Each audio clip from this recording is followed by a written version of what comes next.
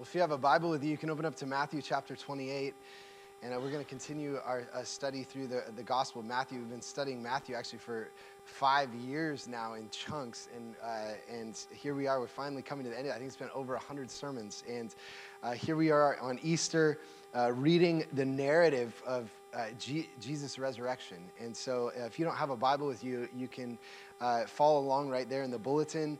The passage we're going to be studying together is printed for you. And so hear the word of the risen Lord. Now after the Sabbath, toward the dawn of the first day of the week, Mary Magdalene and the other Mary went to see the tomb. And behold, there was a great earthquake. For an angel of the Lord descended from heaven and came and rolled back the stone and sat on it. His appearance was like lightning, and his clothing white as snow. And for fear of him, the guards trembled and became like dead men. But the angel said to the women, "Do not be afraid, for I know that you seek Jesus who was crucified. He is not here, for he is risen as he said. Come, see the place where he lay. Then go quickly, tell his disciples that he has risen from the dead, and behold, he is going before you to Galilee. There you will see him. See, I have told you." So they departed quickly from the tomb with fear and great joy and ran to tell his disciples. And behold, Jesus met them and said, "Greetings." And they came up and took hold of his feet and worshipped him. Then Jesus said to them, "Do not be afraid. Go and tell my brothers to go to Galilee, and there they will see me." While they were going, behold, some of the guard went into the city and told the chief priests all that had taken place. And when they had assembled with the elders and taken counsel, they gave a sufficient sum of money to the soldiers and said, "Tell people, his disciples came by night and stole him away while we were asleep. And if this comes to the governor's ears, we will satisfy him and keep you out of trouble." So they took the money and did as they were directed. And this story has been spread among the Jews to this day. Now the 11 disciples went to Galilee, to the mountain to which Jesus had directed them. And when they saw him, they worshipped him, but some doubted. And Jesus came and said to them, "All authority in heaven and on earth has been given to me." Let's pray together. Our great Father in heaven, you are our life. We thank you for this narrative, the truth.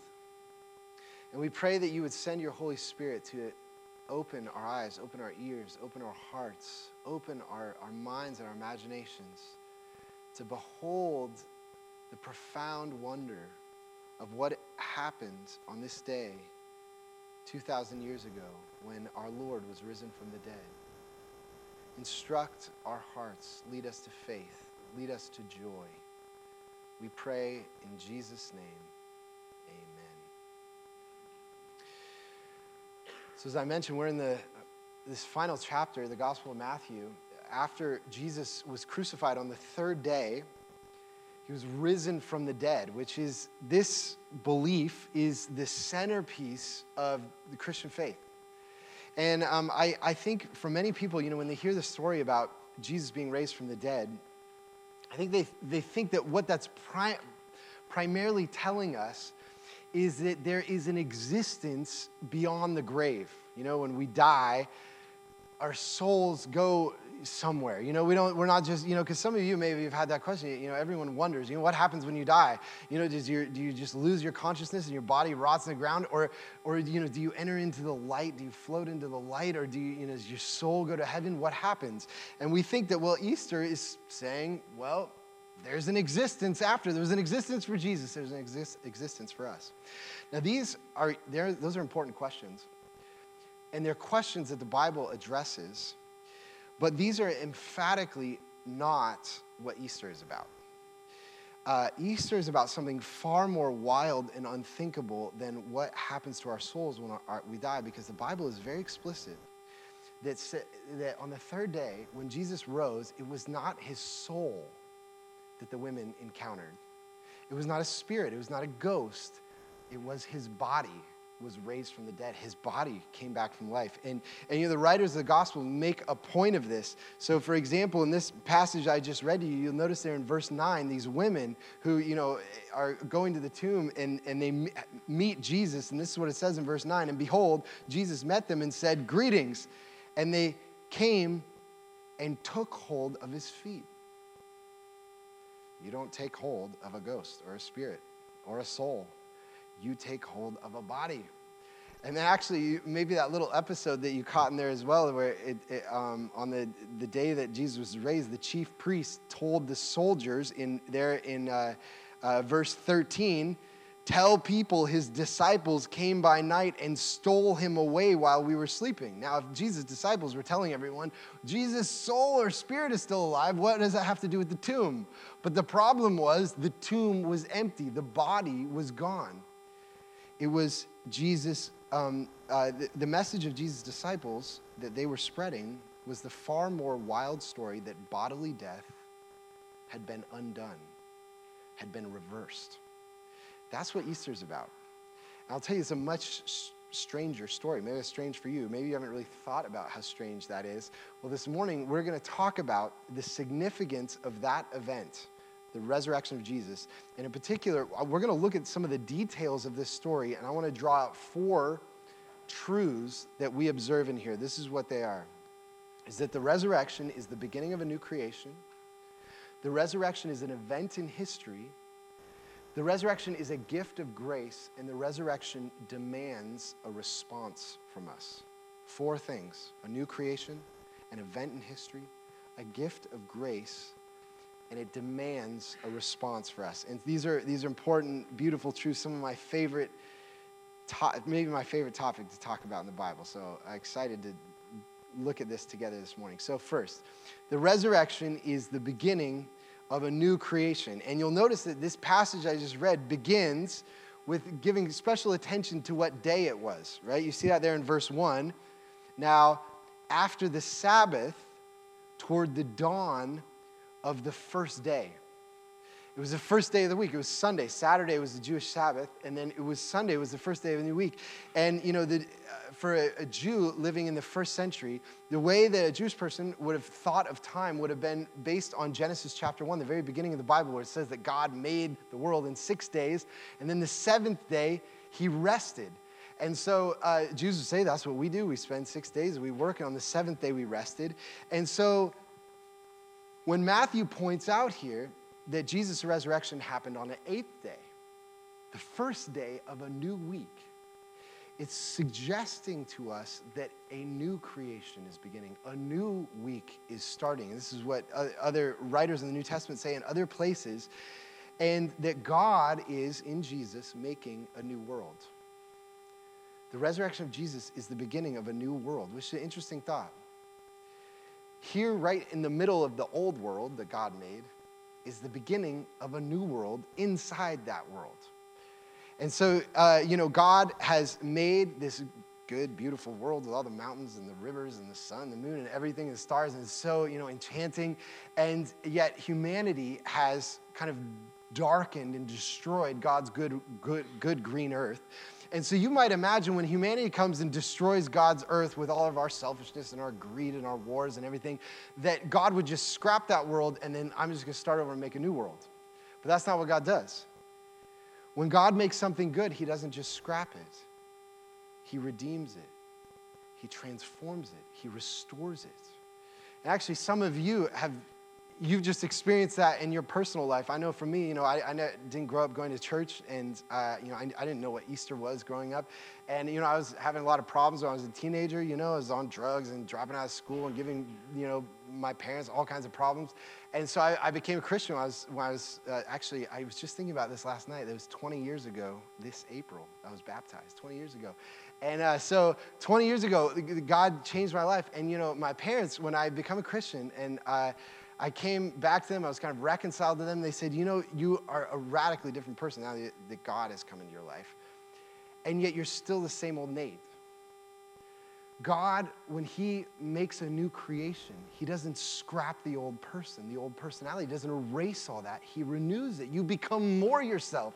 And this world, when the new world comes, is not destroyed. It becomes more itself and becomes more renewed.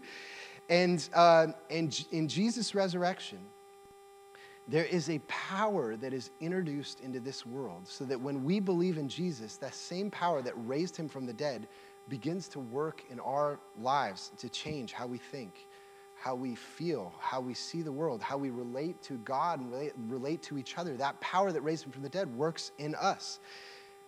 We become a part of the new world set in the old world. The new world is in the middle of the old world. Now you might say, okay, now wait a second. You just said that there was a power that raised Jesus' body from the dead. And now you're saying that that power is at work in us, but don't our bodies die when we get to the end of our life? Aren't we all still going to die? Well, yes, but what the Bible says is that the new world that God is making has only come in part right now. So if you are in Christ, it's like you got 1 foot in the old world, 1 foot in the new world. But there is coming a time where the new world of Jesus' resurrection will come in full. And at that time, this is the wild hope of Easter. The Bible says that what God did for Jesus when he raised his body from the dead, he will do for all those who belong to Jesus. They will come alive. Their human life, bodily life, will come alive to an indestructible life. And that God will not scrap this earth. He is going to come and heal his creation and flood this world with his presence.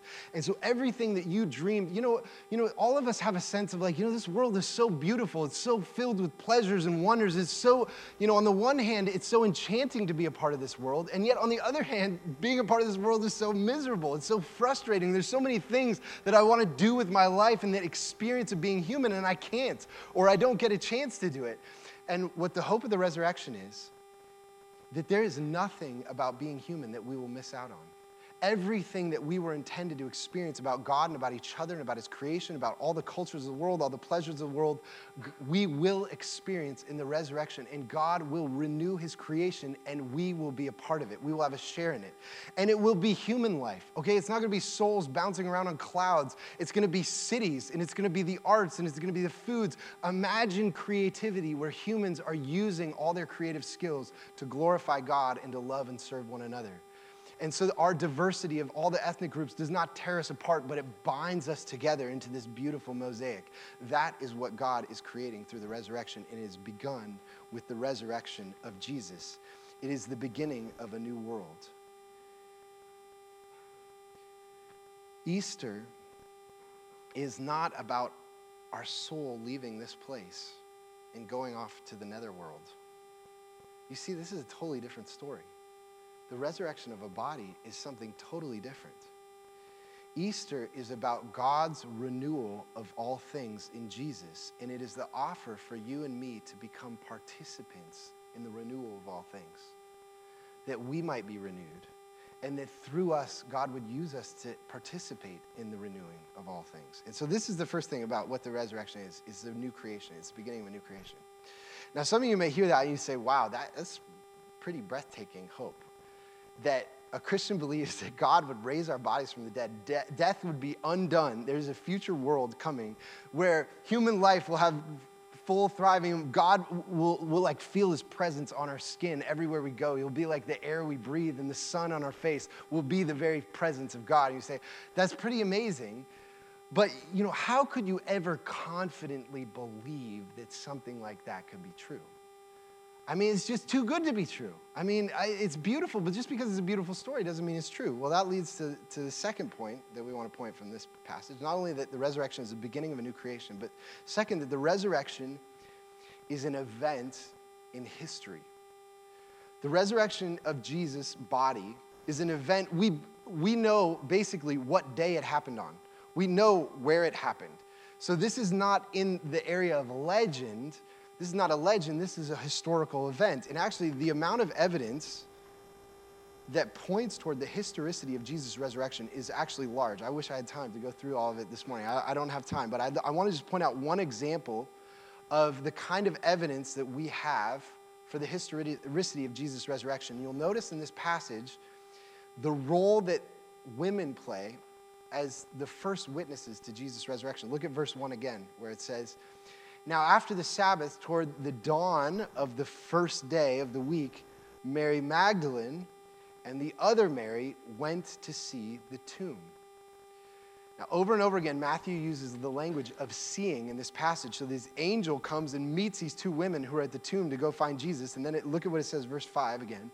"But the angel said to the women, 'Do not be afraid, for I know that you seek Jesus who is crucified. He is not here, for he is risen, as he said. Come, see the place where he lay. Then go quickly and tell his disciples that he is risen from the dead. And behold, he is going before you to Galilee. There you will see him. See, I have told you.'" These women are the chief eyewitnesses to the resurrection. Now, the reason why this is so important is because in the ancient world, women were not regarded as people who could have a credible testimony in the court of law. No one would have believed the testimony of a woman. And if this story is a fabrication, if Matthew made all this up, there would be no reason to make your primary authority, the eyewitness, women, because anyone could have just immediately just dismissed it and say, well, no one believes a woman anyways. And the only reason we would have women playing such a prominent role in the narrative is because God chose them. People in that culture would not have chose them, but God would choose them. And contrary to the beliefs of this ancient culture, the women are the witnesses because that's what really happened. This is what really happened. You wouldn't make that up. And there are details like this that are sprinkled throughout the gospel accounts that give it the mark of authenticity. This is an authentic historical account, and the resurrection is therefore an event that happened in history, and we have the eyewitness testimony of those who saw it. Now, by the way, actually, there's a lot more to say about the women that happened in this passage. You have to come back next week. Next week, we're going to talk again about this passage and about the role of women in ministry and Jesus, how God works through women in the world. So you have to come back and hear about that next week. But still, someone might say, okay, I understand you have eyewitnesses. That's strange that they would choose women. That does sound like a historical account. But we're modern people. We know now about the laws of nature, and the laws of nature, science has confirmed to us that people don't rise from the dead. That just doesn't happen. And so how could we possibly, as a modern person, believe that happened? Well, there's a couple answers to that. The first answer to that is, well, yeah, we know that those are the laws of the old creation. Jesus is the beginning of a new creation. Do you know the laws of the new creation? That bodies don't come back to life? Actually, that's one of the hallmarks of the new creation is resurrection life. So that's one thing, is we don't know about the new creation. We haven't studied that. But the second thing is this, that, the scientists in Western culture who first used that language of the laws of nature were scientists who had a Christian view of the world. And so they believed that the reason we would say that there are laws of nature, that like Apple is like a citizen in some nation that obeys this law. There's a law that it obeys, and like physical things all obey these laws. Like there's these little citizens everywhere. And if there are citizens everywhere, the whole, all physical things are little citizens obeying laws. There must be a lawmaker. And that's why they came up with the laws of nature, is because we believe there was a rational God who made this world and wove into it certain laws. And so the question is, if God is the lawmaker who made all the laws of nature, can he ever make an exception to his own laws? Of course, God can make exceptions to his own laws. It's like, in a family, good parents are going to have a certain orderliness, laws in their home. And they say, we obey the laws, and you're going to be consistent and regular with those laws in a loving and, wise home. But a loving and wise parent is also going to have the right times to break those laws, right? It's Henry's birthday today, and we're going to stay up a little later and watch a movie, right? Because it's the right time. And this is fully what you would expect a good and wise God to do, that there's an orderliness to how God runs his universe, yet the resurrection was the right time for him to bend the rules. Now listen, this is not a proof. that this happened. The only reason I'm telling you this is for us to recognize that you can absolutely be a rational, intelligent, thoughtful person, a scientifically minded person, and still believe in the wild hope that Jesus' body was raised from the dead, and that was the beginning of a new world that we can have a share in by faith in Jesus. We can have that wild hope and still be intelligent people. And so what we've seen so far is that the resurrection of Jesus is an event in history that began a new creation within the old creation by which God was set his world to right again. And so the next question is like, okay, wow, that's beautiful. How can I have a part in that? How can I experience the renewal of all things? And this leads to the third point we want to look at in this passage today, is that the resurrection is a gift of grace. The resurrection is a gift of grace. And this is an important point because I think the average person understands that what Christianity is about people living a moral life, keeping their nose clean. And if you live your life and keep your nose clean, then when you die, you get to go to the happy place. That's basically what I think the average person's understanding of what Christianity is about. But if you go and you read the Gospels, you read about Jesus, you find that the people that he was extending God's love and power to were always the people that had been rejected and thrown out by the world. People had moral failings, prostitutes and tax collectors and people that were outcasts, the disabled. And over again, he was going and saying, I want to give you my kingdom. I want to invite you into my kingdom. It's because the resurrection is a gift of great grace to the undeserving. You have to be the undeserving in order to receive the grace. And, there's a beautiful example of that in this passage. One of the reasons why I think there was 2 women at the tomb was because every single one of Jesus' male disciples had abandoned him when he died on the cross. And actually, on the night before Jesus died, he told them all in Matthew 26, you will fall away because of me this night. And so right when being a disciple counted, are you going to be loyal to Jesus? He's going on trial. All of them left him. And so there's a massive failure. And yet, almost the first words out of Jesus' mouth when he's raised from the dead. Look at what it says in verse 10. Then Jesus said to the women, do not be afraid. Go and tell my brothers to go to Galilee, and there they will see me. You see what he says, my brothers? Those guys that just failed me, that weren't there for me, that ran away right when I was in trouble, they're my brothers. Go tell them I'm coming to meet them. I can't wait to see them. I can't wait to show them I'm alive. I can't wait to forgive them. I can't wait to think about what's next and what God's going to do in this world through building the church. He embraced them. That is what grace is. That those who had failed God, he is willing to call his brothers. And some of you might think that what is church? Church is a bunch of people who are trying to keep their nose clean so they can go to the happy place when they die. And that is not what church is.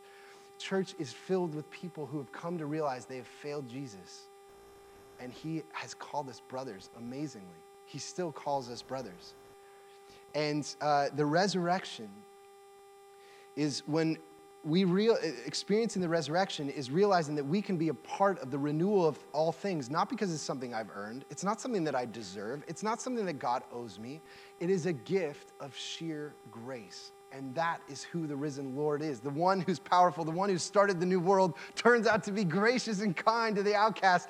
And we can welcome and we can come to him confidently. But then you might ask, you say, well, okay, that's great. Wow, Jesus invites the outcast, the moral failings. Doesn't he care how we live in this life? Does he care if we live moral lives? Of course he cares how we live. Grace will always change you. When you experience grace, it will transform your life. It will not leave you the same. But it changes you in a way that is far deeper than simply keeping your nose clean. And I love how this passage describes the effect of grace on us. Look at what it says in verse 8. So they departed quickly from the tomb with fear and great joy. When grace has hit your life, the experience is fear and joy. Fear and joy, which are both emotions that I think our culture has largely lost. You know, we look at the world around us and we think, oh, what is the universe? It's basically cold, hard matter, and there's all these laws of nature, but there's not a meaningfulness to the world. You know, everything has just come here by chance, and there's a certain emptiness to the universe. And we think, I will only believe in something is true if it can be verified by scientific method.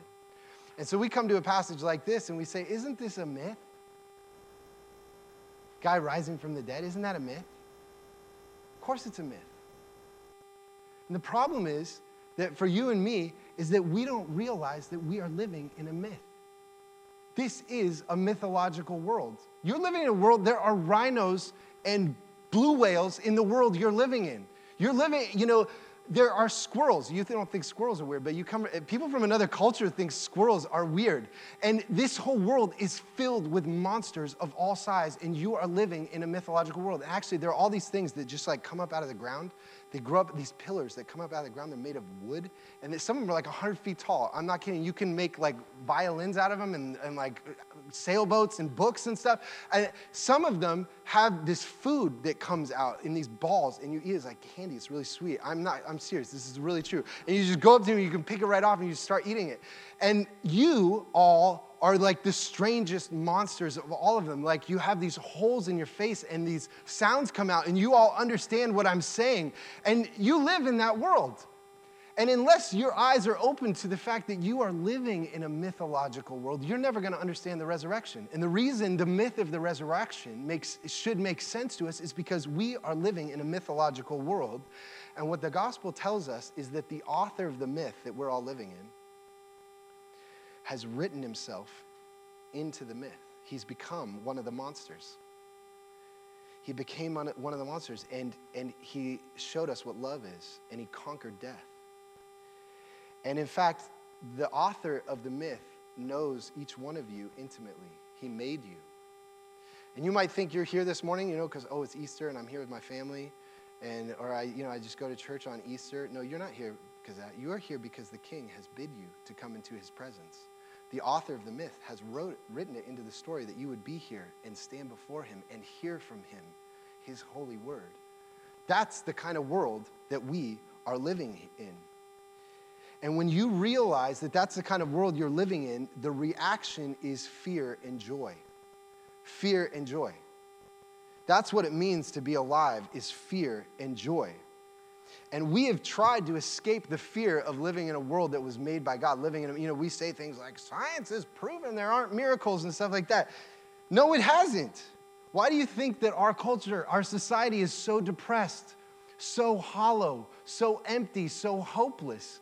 It's because we've lost the vision of the kind of world we are living in. And the resurrection of Jesus is the gift of grace to empty, depressed, hopeless, and hollow people that awakens in us those deepest human emotions of deep fear and deeper joy. That's what Easter is. Easter is not about your soul floating off to the netherworld. It's about the renewal of all things.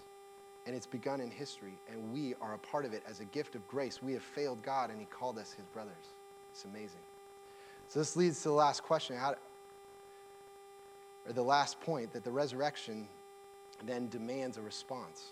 We hear all this. We hear this announcement of what the gospel is. How should we respond to this announcement? And there's two ways that people respond in this passage. The first is this. We respond by worshiping Jesus as God. And twice it says that when people met the risen Jesus, their immediate response was to fall down and worship him. Look at verse 9. And behold, Jesus met them and said, greetings, friends, I'm alive. Hey, he's cheerful guy. And they came up and took hold of his feet and worshiped him. Verse 16, now the 11 disciples went to Galilee, to the mountain to which Jesus directed them. And when they saw him, they worshiped him. When we realize what's happening in the resurrection, the response is worship. And the thing that's remarkable about this is these are all Jews living in the first century who would have never dreamed about worshiping a man. Jews are insistent. We worship the one true invisible God. And all over the Bible, people, an angel will come and visit someone and they'll just be struck with fear and they'll fall down and start worshiping the angel. And the angel's like, get up, don't worship me. I'm just an angel, I'm a servant, you worship God alone. Or, the apostles would heal someone and they'd fall down and start worshiping the apostles. And they're like, get up, don't worship me, I'm just a servant. You worship God alone. And then amazingly, in Jesus' resurrection, they fall down and they worship him. And what does Jesus do? He takes it. It's an amazing statement. I am the God who made you. I am the myth writer. And when I come to your presence, this is the right thing for you to do, to worship me. Jesus is acknowledging that he is the mysterious creator. He is the man who made the world. The man who made the world. That's the myth. So first of all, the first response is we respond by worshiping Jesus as God. Second, we respond by following Jesus as King. And you'll notice that this passage, it ends with these powerful words from our Lord, verse 18. And Jesus came and said to them, all authority in heaven and earth has been given to me. And how the first Christians understood this is that when God raised Jesus from the dead, he was basically declaring to the world, this is my King. This is my King who is going to rule all of the nations. I'm giving all the people from every nation, ethnic group to him, and he is going to rule over them. And we're just, as a society, we're just coming out of an election season where we have been talking hotly about who is going to lead us, who's going to lead us to prosperity, who's going to make the world right and set the world right, and we're constantly asking that question. And God is saying in the resurrection, you all choose your leaders, I'm choosing my King. This is him, and I'm declaring that he is my King by raising him from the dead. And you must follow him, you must submit to him. And I'll tell you, where we are right now, this Easter morning, there are millions of communities like this in every nation of the world worshiping Jesus and saying he is our King. We give our allegiance to him. There are hundreds of millions of people around the world who would die for Jesus. Many of you here would say, if it came to it, I would die for Jesus. He is my King. I give him my allegiance. And it is his kingdom that I believe in and that I'm loyal to. That is our response. That's what the announcement is. The declaration is that Jesus is the King of the new creation. The new creation is begun. And so the question that is posed to us is, will we have the heart? Will we have the fear? Will we have the humility? Will we have the imagination and love to believe it? Let's pray together.